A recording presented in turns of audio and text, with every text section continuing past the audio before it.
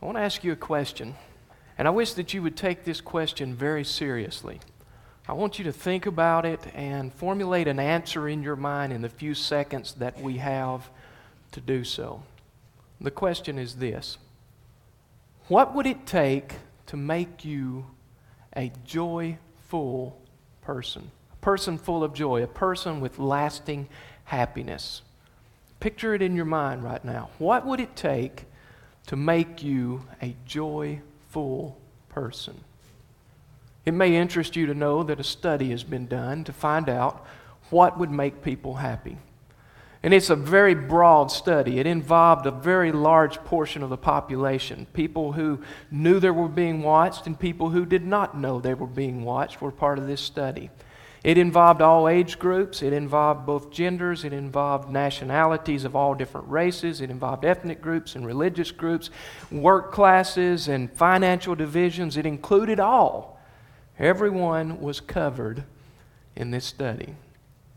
It may surprise you to find that most of what we as Americans would say made us happy did not make the list.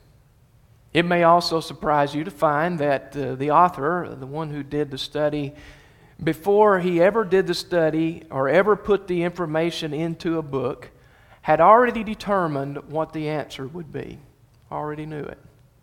For us, we would think possibly, well, if I could just have a relationship with this person, or if I just had this job, or this house, or this car, or some people would sum it up in 3 words. What would it take to make you happy, permanently happy? They would say it in 3 words: lottery. If I could just win the lottery. Next time I'll say that slower. But our imagination sometimes wanders into the things that are tangible. Now, I've kind of played on you just a little bit to draw a little bit of attention to the thought of where we're wanting to go this morning. But the person who conducted the study was God. And the Bible tells us that God watches over us. He's one who sees what's going on in our lives. But before he ever conducted the study on thousands and millions, and in fact every person that's ever lived, God already knew what it would take to make an individual happy. You see, God already knew that because God is the one that placed it within the heart of man what it would be that would make him happy. And so it was really not shocking to God to find that tangible items were something that would bring temporary satisfaction, but would definitely not bring lasting happiness. The Apostle Paul talks about this in Philippians chapter 2. You got to remember, when he's writing this particular passage, he's in prison. He's writing it to his friends in Philippi, who he has not seen in over a year because he's been in prison for that time. He's awaiting the verdict from Caesar. Caesar will either send down a verdict that says, free him, set him free, or Caesar will send down the verdict that says, execute him. And it's during the course of this time, with this mindset, that Paul begins to wonder how his friends are doing in Philippi. Are they still the humble people that they started out to be? Are they still the people that are more interested in serving God than serving possessions? Or have they allowed the world around them to corrupt them to the point that they have become prideful and boastful, and they've put their attention and their affections on things other than God? Paul lays out for us in this passage that the very thing that seems least likely, in fact, I wouldn't imagine that anyone answered the question like this, but the very thing that seems least likely is the thing that will bring us lasting happiness and will make us joyful people. You see on the screen, number 1, joyful. Number 2, humility. And then it says you can't have one, joyful, without the other, humility. Let's examine this passage a little bit and take some thoughts from it. Philippians chapter 2, the first 11 verses, Paul writes, therefore, if there is any consolation in Christ, if any comfort of love, if any fellowship of the Spirit, if any affection and mercy, fulfill my joy by being like-minded, having the same love, being of one accord, of one mind. Verse 3, let nothing be done through selfish ambition or conceit, but in lowliness of mind let each esteem others better than himself. Let each of you look out not only for his own interest, but also for the interest of others.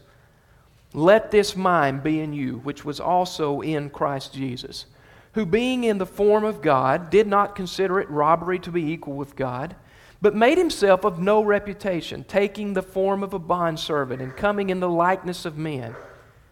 And being found in appearance as a man, he humbled himself and became obedient to the point of death, even the death of the cross.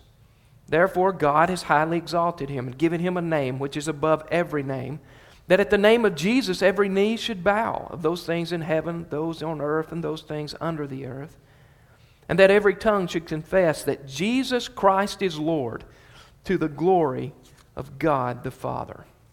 Well, the Apostle Paul lays out for us information regarding the matter of humility.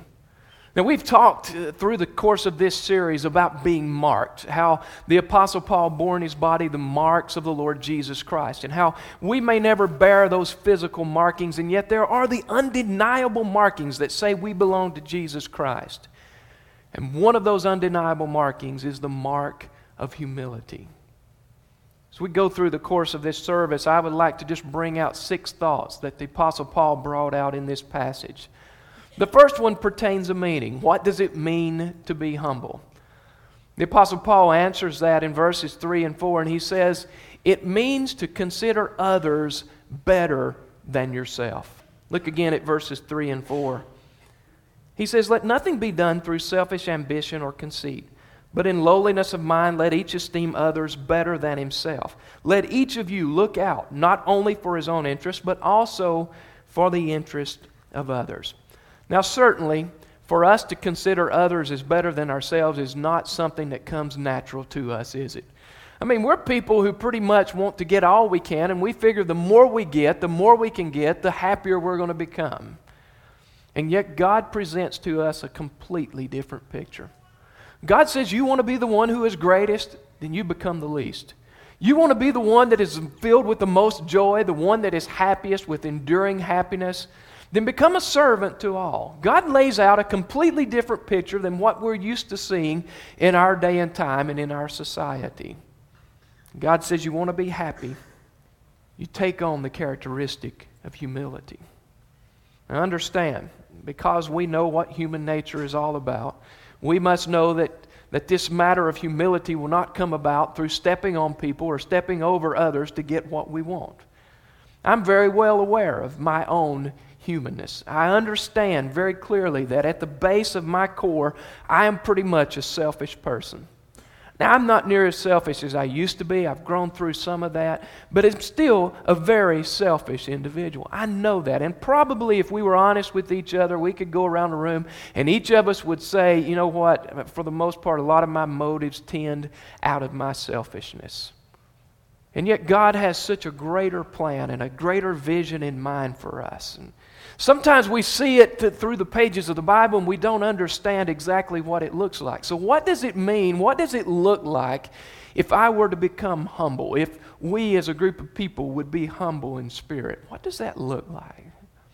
Well, it could actually be something as simple as letting others go first. It could be something as simple as not taking the biggest piece of dessert or not taking the last piece of dessert.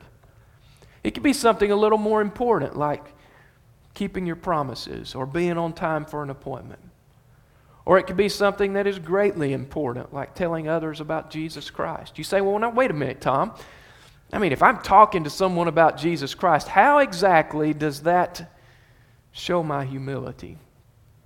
Well, when we take the stand that something is right and something is wrong, and we step out on a limb and we take the opportunity to tell someone that there is a real place called hell, and there is a way to avoid this place called hell, and His name is Jesus Christ, then we're stepping out, taking a chance that we're going to be criticized, mocked, made fun of, whatever.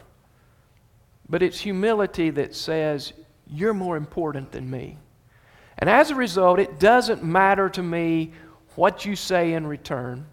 It doesn't matter to me what you think about me. What matters is that I tell you of something so important that it can change your eternal destination. That's humility.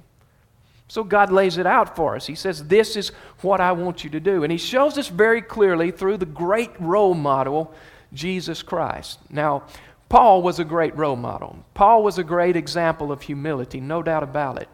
But Paul, rather than refer to himself, referred to one that was a greater example.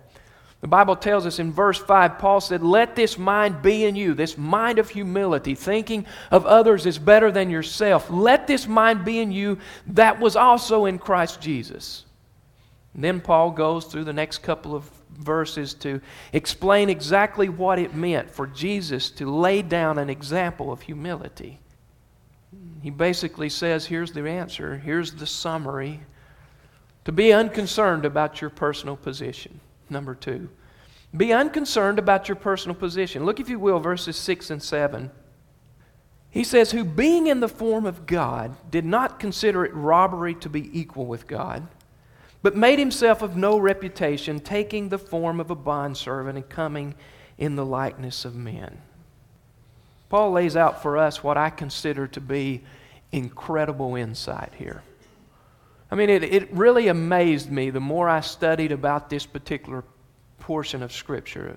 It really gave me a lot of insight and depth into what was going on in this day and time. Because Paul was saying, here we have God, 100% God, leaving glory to come to be a man. And in man's clothing, we find Him still being 100% God and yet 100% man. Now, it's hard for us to understand how that works, and yet it is the case. Jesus Christ was 100% God and 100% man. And Paul said it was in this situation, in this condition, that Jesus taking on separate roles did not contradict one another. In other words, the divinity of Jesus Christ, the godness of Jesus Christ, was not in conflict with the servanthood of Jesus Christ. In fact, one could not truthfully say, by looking at the workings of Jesus Christ, oh, well, look at Him. I mean, He's washing His disciples' feet. Look at Him. He's eating with notorious sinners. He's serving them. Oh, He can't be God. Look at what He's doing. The Pharisees tried to describe that by saying that about Jesus. They tried to say that He could not possibly be God because He was serving people. And yet, Paul was saying the two are not in contradiction, but they complement each other so well. Because isn't that what God does all the time? Isn't that what God does for us? He serves us. Isn't it the truth that God meets our needs day by day? Isn't it the truth that God provides the next breath that we will breathe? Isn't it true that God provides us with life and existence?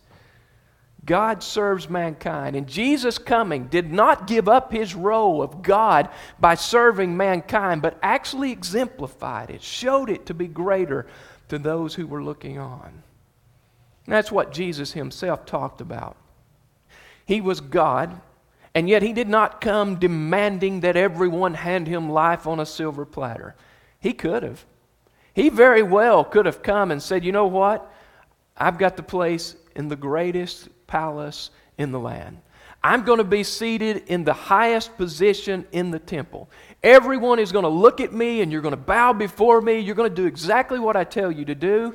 You're going to do this because I'm God and I deserve it. Yet the Bible says that Jesus Christ emptied Himself. He did not consider it robbery to be equal with God. He wasn't going to take the authority and the rightfulness that God deserved in man's clothing. He did not take that and require people to see it in Him, but instead He emptied that so that He could take on the role of servant for mankind. What an amazing example of humility. The application, I believe, is fairly simple. Be unconcerned about your personal position. It doesn't really matter what titles we've earned. It doesn't really matter what degrees hang on the wall. We are never to lord it over people. We're never to make them feel inferior to us. We're never to make them feel like they do not belong in our presence. That's basically what Jesus was saying in Mark chapter 10, verses 42 through 45. But Jesus called them to Himself and said to them, you know that those who are considered rulers over the Gentiles lord it over them, and their great ones exercise authority over them. Yet it shall not be so among you, but whosoever desires to become great among you shall be your servant. And whoever of you desires to be first shall be slave of all. For even the Son of Man did not come to be served, but to serve, and to give his life a ransom for many. So what do? We put aside what is natural for us, and we allow Jesus Christ to be our guide. The one who, though he was God, did not grasp at those things as God, but took on the role of humble servant for mankind. Well, Paul continues his teaching in verse 7, and he says, not only this, but humility involves making yourself a servant. Verse 7, talking about Jesus, he said, but made himself of no reputation, taking the form of a bondservant, coming in the likeness of men. John 13, verses 12 through 17 go into that a little deeper from Jesus' perspective. He said, so when he had washed their feet, taken his garment and sat down, Jesus said to them, do you know what I've done for you? You call me teacher and Lord, and you say, well, for so I am. If I then, your Lord and teacher, have washed your feet, you also ought to wash one another's feet. For I have given you an example, that you should do as I have done to you. Most assuredly, I say to you, a servant is not greater than his master, nor is he who is sent greater than he who sent him. If you know these things, blessed are you if you do them. Now, somebody could look at that and say, well, Jesus made himself a servant. He's now asking me to follow in that likeness, to become like Jesus Christ in becoming a servant. But I got to be honest with you, I just don't see how binding myself to be a servant could actually bring me happiness. I mean, how could that make me a person that is full of joy? As I was thinking about a way to illustrate this, the best way I came up with is to go the opposite direction. I want to bring your attention now back to the original question. What is it that would make you a joyful person? Now, you thought of something. You thought of something that you would consider possibly being able to make you happy. Bring that back up in your thoughts for a second. Because regardless of what it is, if it happens to be finances, if it happens to be health, if it happens to be something tangible like a house or a car or a relationship, regardless of what it is, bring that up in your mind for just a second.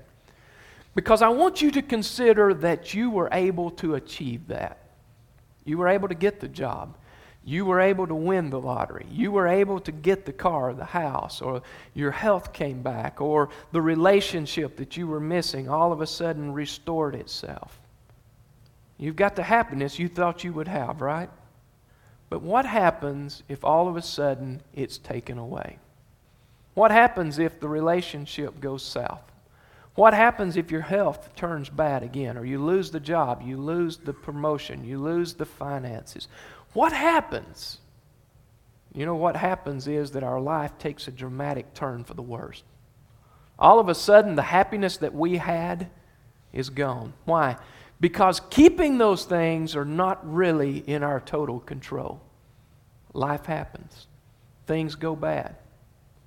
But if on the other side of this, I make my priority doing what God has told me to do, I put as my priority being a servant to all, then all of a sudden I have set my sights on a goal that is very achievable, something that's in my control. God would not tell me to do it if it wasn't available to me. Something that's in my control, and something that sets me up for complete and lasting happiness.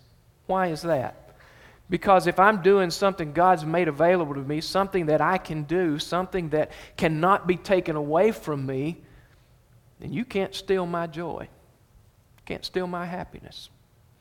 And then if I'm being the servant that I should be, that God wants me to be, and you talk badly about me, or you hate me, you despise me, you do things to harm me, I'm just a servant. I'm the lowliest person in the whole kingdom, and therefore you have a right to do whatever you want to me. That's not going to steal my joy. That's not going to take my happiness away from me. You see, God lays out a plan for us to be happy through something that is obtainable and something that is lasting. He doesn't want us to be happy based upon possessions, something that is tangible, something that is out of our control, that can be removed from us at any time. God wants us to base our happiness upon something that will actually bring it and will keep it. Well, the Apostle Paul then talks about in verse 8 an additional element. He said, I want you to understand that being humble means that you will obey even when it's not convenient. You will obey even when it's completely inconvenient for you. In verse 8, he says this, again talking of Jesus, and being found in appearance as a man, he humbled himself and became obedient to the point of death, even the death of the cross. Now we can see very clearly the extent to which Jesus' obedience to God the Father went. It wasn't that when the guards came to the garden to take him, or when the guard pulled out the whip to beat him, or when the guard pulled out the nail and the hammer to drive it into his wrist and his feet. It wasn't that Jesus said, oh, you know what? This is not going to be convenient. I'm not going to enjoy this, and therefore, you know what? My obedience stops right here. He could have done that. When Peter drew his sword in the garden, he said, Peter, do you not know that if I wanted to, I could call for a legion of angels to come and fight this battle and take me out of this? But Jesus was obedient even when it wasn't convenient. I was thinking about that. I wonder just how far my obedience goes. You know, am I obedient to the Word of God when it's going to mean I'm going to lose? Am I obedient to the Word of God when no one else seems to understand? Am I obedient to the Word of God when it doesn't say what I want it to say? You know, true humility is seen through obedience. Maybe it's hard to see on the surface, but understand this. When I'm obedient to the commandment of Jesus Christ, when I'm following God and doing what He's telling me to do, what am I saying? I'm saying, God, you are more important than I am. Your decisions, your commandments are more important than what I want to do in life. What you're telling me to do, even though it goes against my grain, it goes against my very nature, it's not what I find enjoyable, at least on the surface, but God, you're more important to me, and I'm totally dependent upon you, and therefore, I will do what you tell me to do.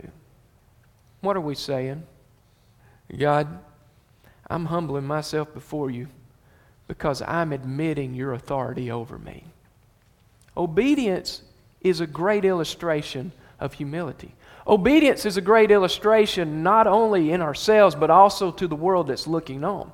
You know, people are watching us. They want to see what's happening in our lives. The Bible says that they will see your good works, and what will they do? They'll put it off. No, they'll glorify your Father which is in heaven. They may never verbalize it, but in the back of their minds they're thinking, there's something different there. Something so different about that person. So we will either humble ourselves before the will of God, or we will raise ourselves up to a place that is like God, and we will say, well, your authority and your command doesn't apply to me in that situation. You may be thinking, well, Tom, that really is good advice. I mean, I can see how people ought to follow that, but to be honest with you, I know myself better than you do, and I really don't see how I can become that humble person.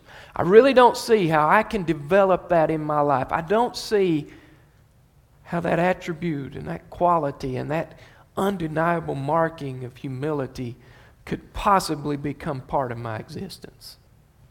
Well, I'm there with you. I've struggled with that, but I'm so thankful that Paul doesn't, at least in that he instructs us in how to do it. In verses 12 and 13, he says, work hard and let God change your will.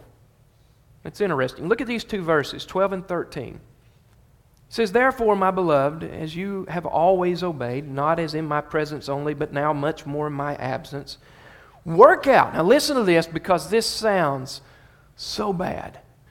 Work out your own salvation with fear and trembling. Let me read it again. Work out your own salvation with fear and trembling. Verse 13, for it is God who works in you both to will and to do for His good pleasure. Is he saying we have to earn our salvation? I mean, is Paul telling us now that it's everything we've been teaching in this church for years and years is completely wrong according to the gospel? No. No, in fact, Paul is just reaffirming everything we've taught. You see, when it comes to salvation, salvation extends beyond the point that we receive Christ. It actually can be summed up in two words. There's justification and there's sanctification. Now let me take these words one at a time, and I believe we'll see what Paul is talking about. Justification is that one-time process, and I really wish that I could have changed this definition before you saw it on the screen or heard me talk about it. But justification is the one-time act of God by which we are pronounced not guilty of our sin. Now I wish I could have changed this because of the fact it's not that God ever said, well, you're no longer a sinner. The Bible makes it very clear that we're all guilty of doing wrong. It says we've all sinned and therefore we fall short of God's glorious standard. It says that there is none righteous, not even one. It's not that God said you're no longer a sinner because we still possess that sinful nature. But it is that God said, because you in faith have asked me to forgive your sin and Jesus to be Lord and Savior of your life, that I now stamp on your sinfulness debt paid. Debt paid. You see, me doing wrong against God requires a payment. And I have two choices in that matter. I can either pay the price of my own sinfulness in a very real place called the lake of fire for all of eternity and still never satisfy the debt, or I can simply accept Jesus Christ to be Lord and Savior of my life. You see, Jesus died on the cross of Calvary thousands of years ago in order to pay the price of my sinfulness. And guess what? He did that for you too. Did that for you too. And so justification is that one-time process, that one-time act where God brings us out of our sinfulness, declares us righteous before Him, stamps debt paid upon it, and gives us the opportunity to enter into a relationship with the Almighty God. It's an amazing thing. That is the part that cannot be earned. I can't work for it. I don't deserve it. I cannot achieve it on my own. It is a gift from God. The Bible says, not of works, lest any man should boast and say, look at what I've accomplished. But in fact, it is the gift of God that brings salvation to an individual. That is justification. But the salvation process continues. Not that we change our eternal destiny, but God begins to work on us to make us more like His Son. This is the sanctification process.